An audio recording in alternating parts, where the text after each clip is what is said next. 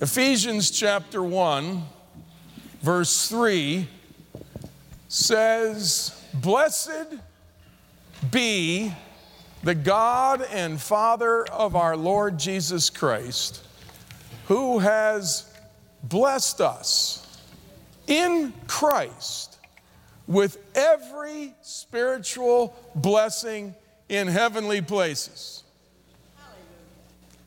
Does anybody want to say amen? Amen. When you begin a new year, you want the blessing of God. Amen?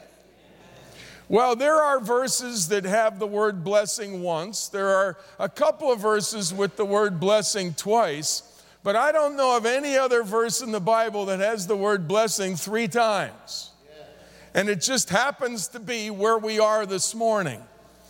And as we were singing about this overwhelming, never-ending, reckless love of God that chases me down and leaves the 99, how many of you can remember when you weren't part of the 99, you were out on the edge of a cliff hanging by a thread? How many of you can remember when you were the lost sheep out there? Yeah. Anybody still remember that? I just want to make sure I'm in the right place this morning. Okay. Now, this love of God, as we sang this morning, these words hit me. There's no shadow you won't light up. There's no mountain you won't climb up. There's no wall you won't kick down. And there's no lie you won't tear down. Coming after me. Now, there are areas of darkness, there are walls, there are lies, but I just want to hit on this right here in our service this morning. I had this picture for the past 3 weeks about this morning that God wants to hose us down.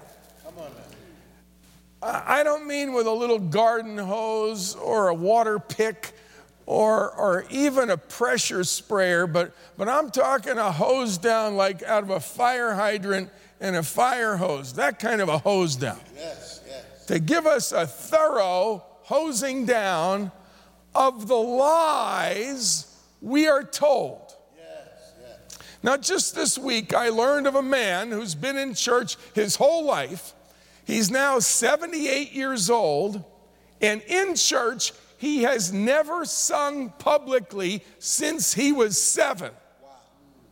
Because when he was 7, a woman sitting in front of him during group singing turned around and said, "Son, you have a horrible voice." And he never sang since. He's 78 years old. Wow. Now, what do you call that? I call that a curse. Yes. But how many times have we allowed the words of others or even thoughts that somehow get in our heads to define us? You're stupid. You're ugly. You'll always be poor. You'll never amount to anything. You're a misfit. The world would be better off without you. All those thoughts. Now, we've all had some of them.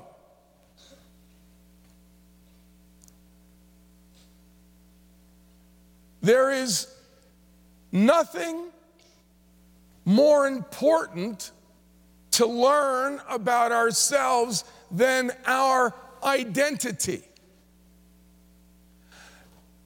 Defining statements are statements of identity. You are.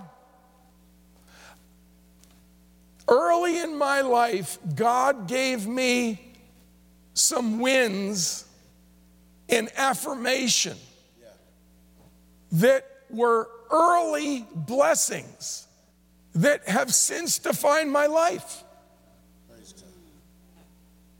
I was fortunate in many ways to have early wins and early blessings. When I first received Christ, I was 13. Within 2 months, I was invited to speak at a local rehab center for drug addicts and alcoholics. That night, 2 or 3 men received Christ. And the word got out about me sharing my testimony, and my church invited me at our big Labor Day picnic to speak at that. And afterwards, I got so many blessings. They were calling me the next Billy Graham and all kinds of things. Here I am, 13. It didn't go to my head, but it went to my heart. Those were blessings. They were defining moments. There are no statements we will ever hear that will define our lives more than identity statements.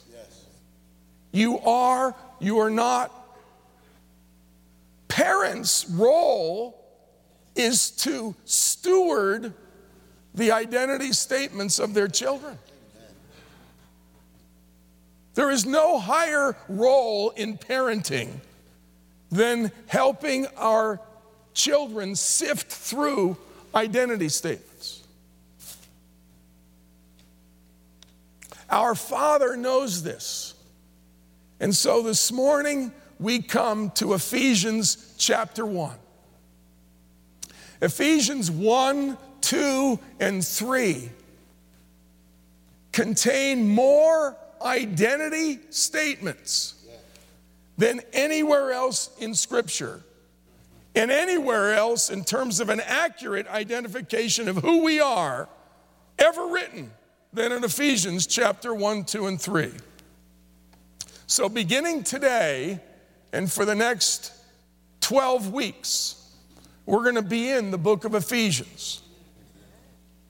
And we begin this morning with verse 3.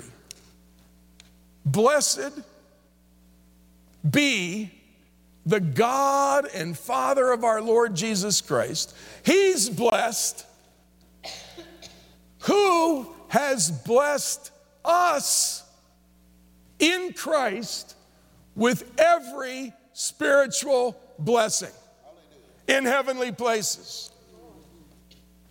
Ephesians chapter 1 takes us to a high point so we can see our way around. I grew up in New Jersey, but 2 or 3 times a year would go into New York City. New York City can be intimidating if you don't know your way around. But one day my dad took me to the top of the Empire State Building. And he showed me the south side and the east side and the west side and the north side. He showed me how the streets all go in one direction and how the avenues all go in the other direction. And he said, now this is this avenue, and it's all laid out. You can look in every direction from the top of New York City and the Empire State Building. You can do a 360 and look in every direction. And from that day on, New York City no longer intimidated me. To this day, it's one of my favorite cities in the world. Ephesians is the Empire State Building of your identity. All right. Life can seem intimidating until you know who you are. The whole book of Ephesians is in two parts. The first half, the first 3 chapters, are who we are in Christ. And the second half, chapters 4, 5, and 6, is what we can do in Christ. We will never know what we can do until we know who we are. That's why identity precedes activity. Once we know who we are, then we will know what we're capable of. Yes. And I'm just telling you, 99% of us, maybe 100% of us, don't know what we're capable of because we don't know who we are. Now, the blessing in Ephesians 1, verse 3, it's a threefold blessing. The word blessing is specifically used 3 times. But notice how it's used. Because the blessing in Ephesians 1:3 is also Trinitarian. Yes. Blessed be the God, the Father of our Lord Jesus Christ, who has blessed us in Christ with every, now this is a little tricky translation. It's translated, I believe, in every one of our Bibles, with every spiritual blessing. Yes. The word in the original language is not spiritual, it's spirit. Yes. So it's more likely should be translated capital S than small s. So what this is saying is God the Father is blessed, and in his Son, he's given us the blessing, and the Holy Spirit activates every one of the blessings that are in the Son. The Spirit activates for us. They are spirit blessings. So every blessing that there is in Christ is yours. Now, wait for it. Because of your identity. You are in Christ. In Christ. The biggest word in the book of Ephesians is the word in. In. In appears in the book of Ephesians 94 times. 6 short chapters, 1 page each. But in is used 94 times. In fact, in chapter 1, just the first 14 verses, it appears 15 times. In this case, is a word of identity. It doesn't just say we are identified with Christ, it says we are in Christ. You want to know who you are today. If you are a believer in Christ, you are in him. The only way to know yourself is to know yourself in him.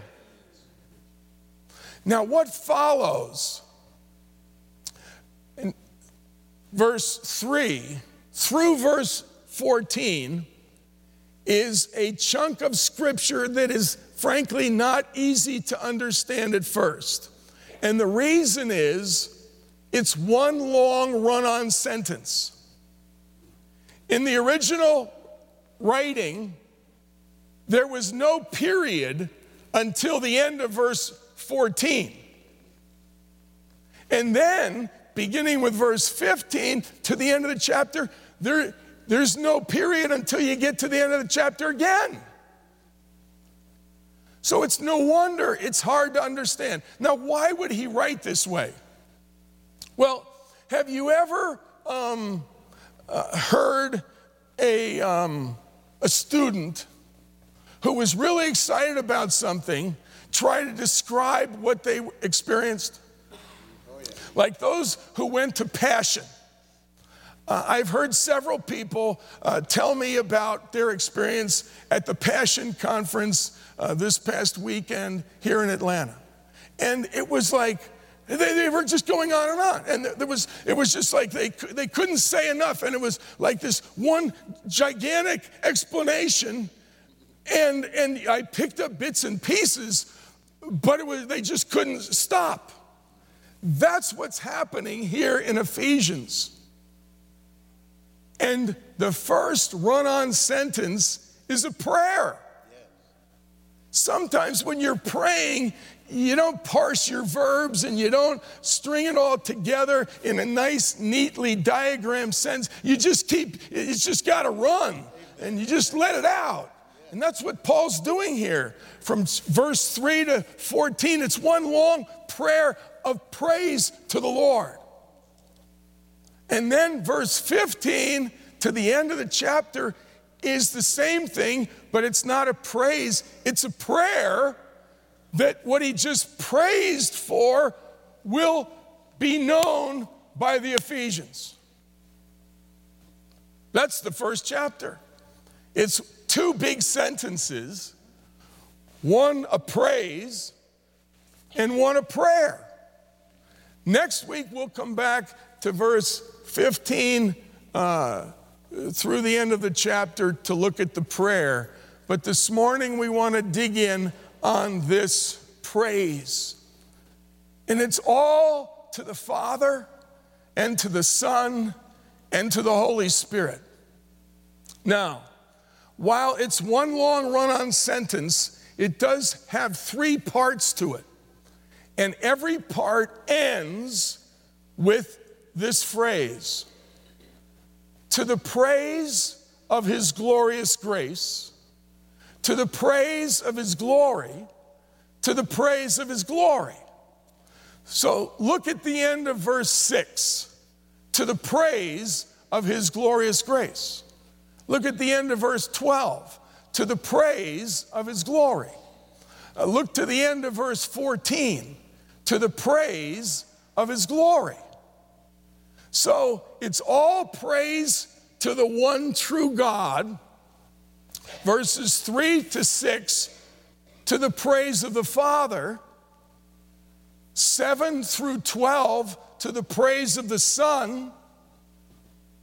And 13 and 14, to the praise of the Holy Spirit. Powerful. Church, you know how often I point out to us in the scriptures whenever we come across the Trinity. But what we need to realize is the Trinity is not just a theological necessity with no practical value. That's frankly what the church has done with the Trinity. And because of that, we are in danger of false teachers rising up to try to remove the Trinity from us. Let me say, the Trinity, the one true God who has eternally existed as Father, Son, Holy Spirit, that is not just a theological necessity. It's a reality, but it is so practical and relevant, and we're going to see just how this morning. Now, in your text, I want you to follow with me.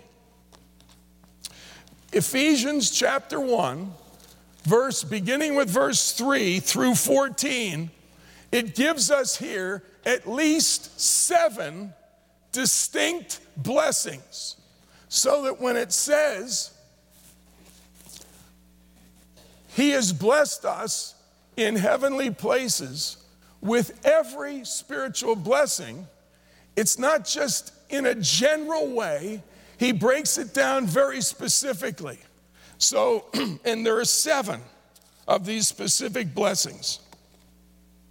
It says in verse 4, he chose us. He chose us. So the next time the devil tells you, see, you're rejected, you can square off at the devil and say, no. It says in Ephesians chapter 1, I've been chosen. Yes. I am not rejected. Now, who chose us? The Father chose us. Then the second, he predestined us. Who predestined us? The Father.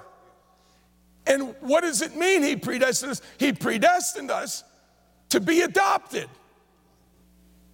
to become full-fledged sons and daughters of the Father. We've been predestined. Now that's what the Father has done. Then look at what the Son has done. Verse 7, in him we have redemption, the forgiveness of our sins. Now you need to understand a few things about the city of Ephesus. Ephesus, much like Atlanta, was a very diverse city. There were probably about 200 to 300,000 people who made up the metropolis of Ephesus. But that city had people from all over the world. There were Africans, there were Asians, and they all brought their gods, their deities. It says that there were over 1,000 deities in Ephesus. There were about 90% of the population were slaves. So there was this huge gap between the haves and the have-nots. And there was all kinds of injustice, abuse of people. But the discord and it was the pluralism of the culture infiltrated the church.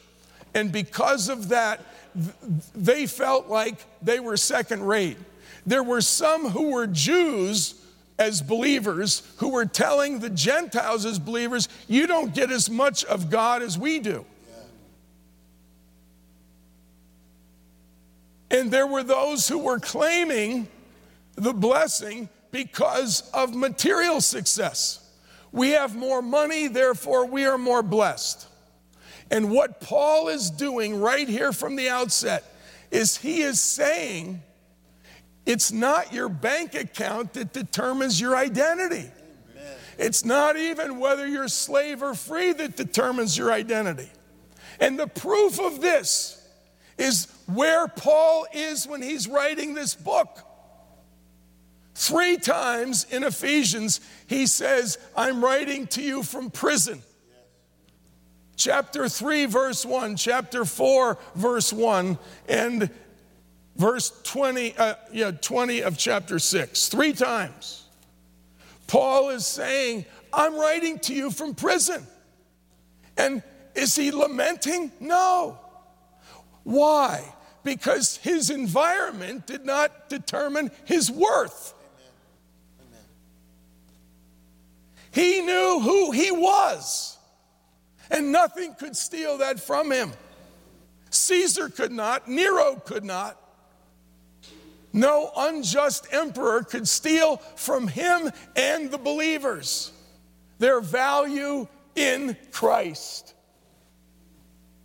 See, he's taking them to the top of the Theological Empire State Building and letting them see the reality of the layout of their lives and where they're living, and reminding them that they are blessed. Now, this third blessing, the fact that they've been redeemed, the fact that 95% of the population were slaves, and yet he's saying, you've been redeemed. What that meant to a slave is you've been set free. You are no longer a worthless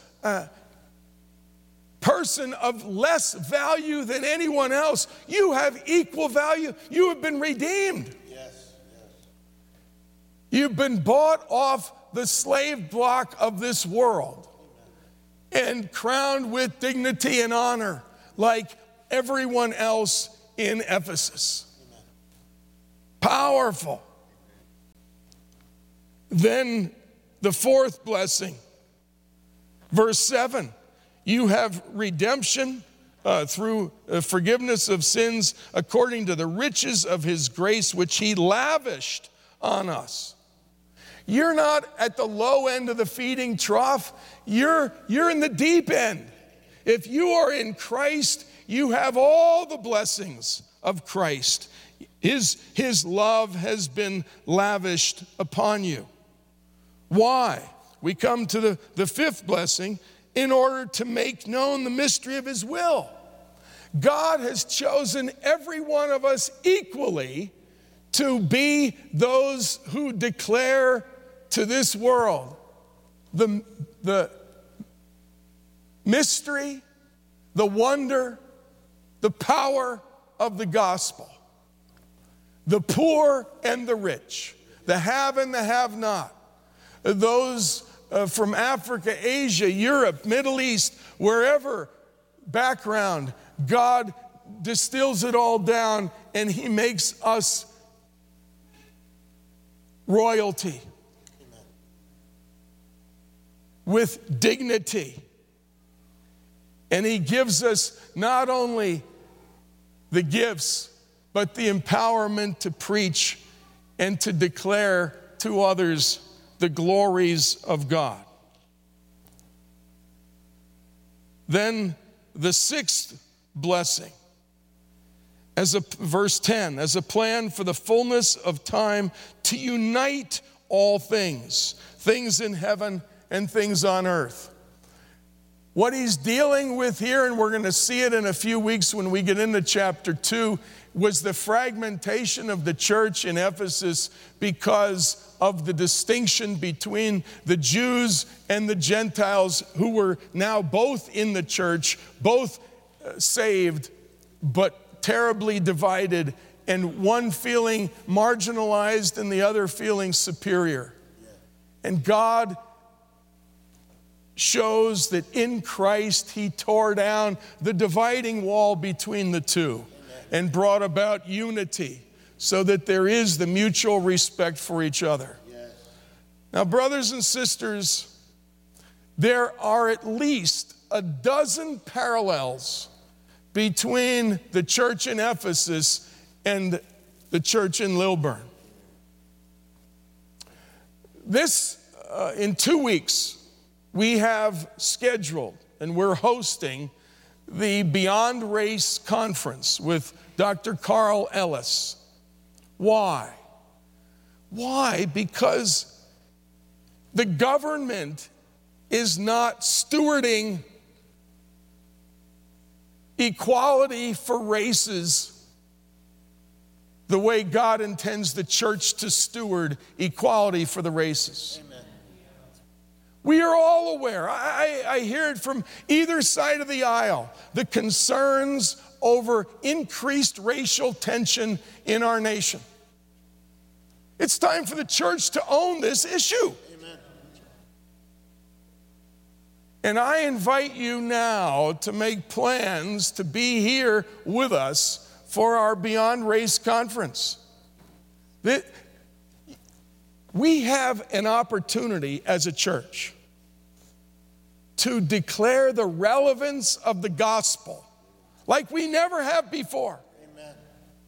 You could go to an all-white church in Atlanta, you go to an all-black, you can go to an all-Asian, you can go to an all-African church, you can go to an all-Hispanic church, you know this. Yes. But there is something supernatural about us all worshiping together in one place at one time. This is no little side issue. This shows the glory of God among us. And we need to protect it, and we need to fortify it, and we need to think well. And that's why we've invited a scholar who is down to earth and relevant to help us engage in conversation together as a church of many nations. Amen. I'm telling you, this is going to be a historic conference for us as a church.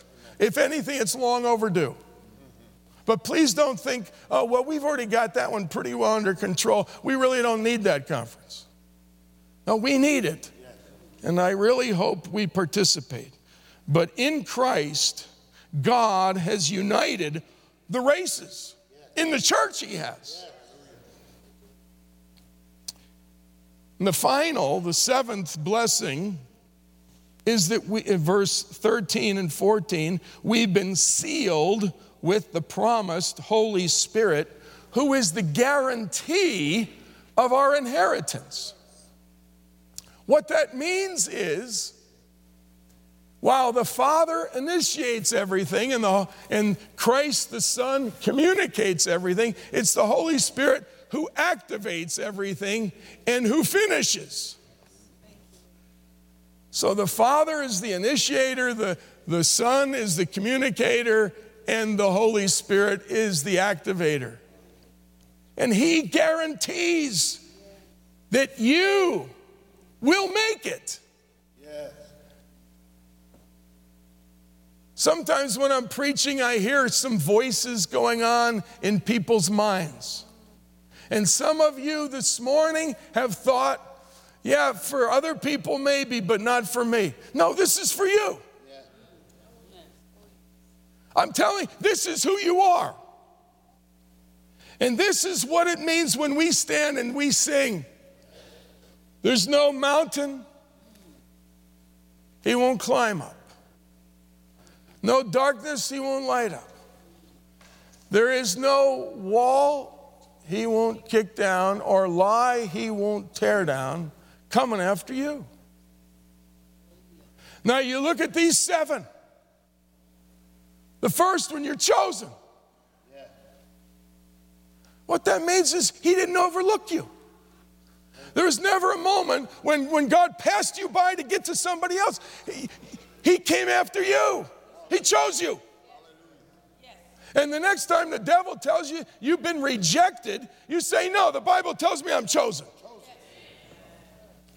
And the next time the devil tells you you're not going to make it, you can tell him, no, my Bible tells me in Ephesians chapter 1 that I'm predestined to make it.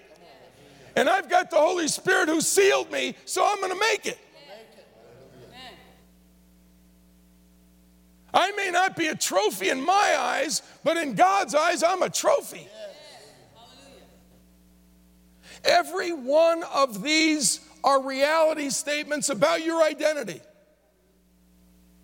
You are chosen. You are predestined. You are redeemed. You are forgiven. You are loved lavishly.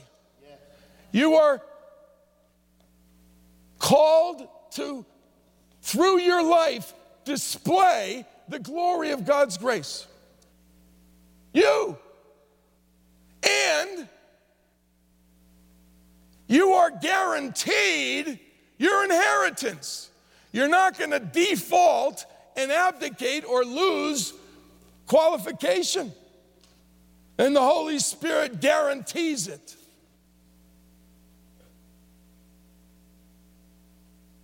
Written by a guy in prison.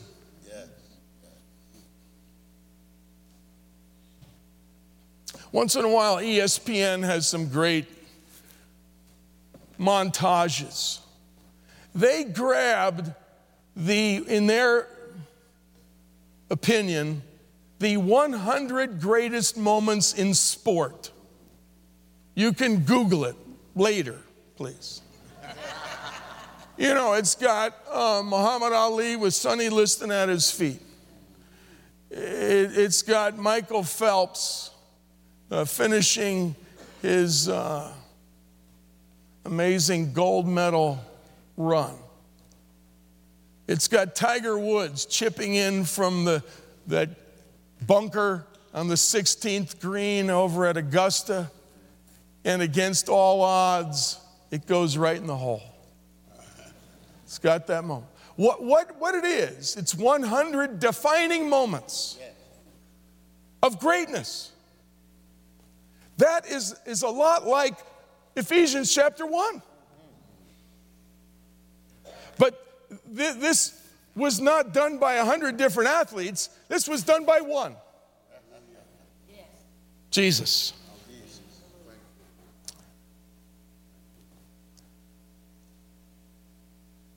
I'm glad we've got 12 weeks for this to settle in, that we are in Christ. I am in Christ. And because I am in Christ, all his victories are mine. Yes. All his blessings are mine. Thank you, Lord. Hallelujah. You will never know what you're capable of until you know who you are. Identity. Accurately knowing your identity is what the next 6 weeks will be all about here in the book of Ephesians. Powerful, powerful, powerful, thoroughly relevant for where we live. Whether you're going back to school tomorrow or back to work or whatever it is for you, God wants you to know who you are in Christ. Father, thank you for the Word of God. Thank you for the truth, these identity statements that define us, really redefine us so that they might redirect us. And Father, thank you for loving us so much that you knock down walls and you tear down lies to the contrary. Because we've all heard them. We've all been held back by them. But Father, today we receive the blessing, like a kiss on the lips, Yes. of what our identity truly is because we are in Christ. This morning, I just want to pause in prayer. And if you have never put your faith in Christ and received the blessing of Christ, I want you to know that God loves you. He sent Jesus for you. And he loves you so much that today he's here calling you to himself. And I want to extend that invitation for you to trust Christ, to receive Christ, receive the blessings that come in Christ. Hallelujah. Just pray this prayer with me. Father, this morning I do repent and I put my faith in Christ. Thank you for sending Jesus. Thank you that Jesus was crucified, buried, was raised from the dead, ascended into heaven, and today is alive and is a mediator between me and God the Father. And today I put my faith in Jesus, my mediator. And I receive every blessing that is mine in Christ. Hallelujah. Hallelujah. And Father, as we share in these moments this morning, thank you, thank you, thank you for church. Thank you for the reality of community and the blessing of being together in our journey. And Lord, we want to say that here among us, there are no greater or lesser people. We tear down the stronghold of racism. Yes, we do. We stand against it in Jesus' name. Lord, in others it may raise its ugly demonic head, but not here among us. Amen. Lord, fortify who we are in Christ and the dignity of all people here in this place. Yes. And Lord, as we share this message with dozens of other churches in 2 weeks at our conference, we pray, Father, that you would establish a stronghold of dignity and honor for all people among the Church of Jesus Christ here in the South. We believe you to do this. We thank you. Lord, as we take time right now to give to you our tithes and offering, we ask you to bless our worship, to bless every gift that's placed before you, that you would multiply it and use it to fulfill the mission that we have as a church, to take seekers into the fullness of Christ. And we pray these things in Jesus' name. Amen.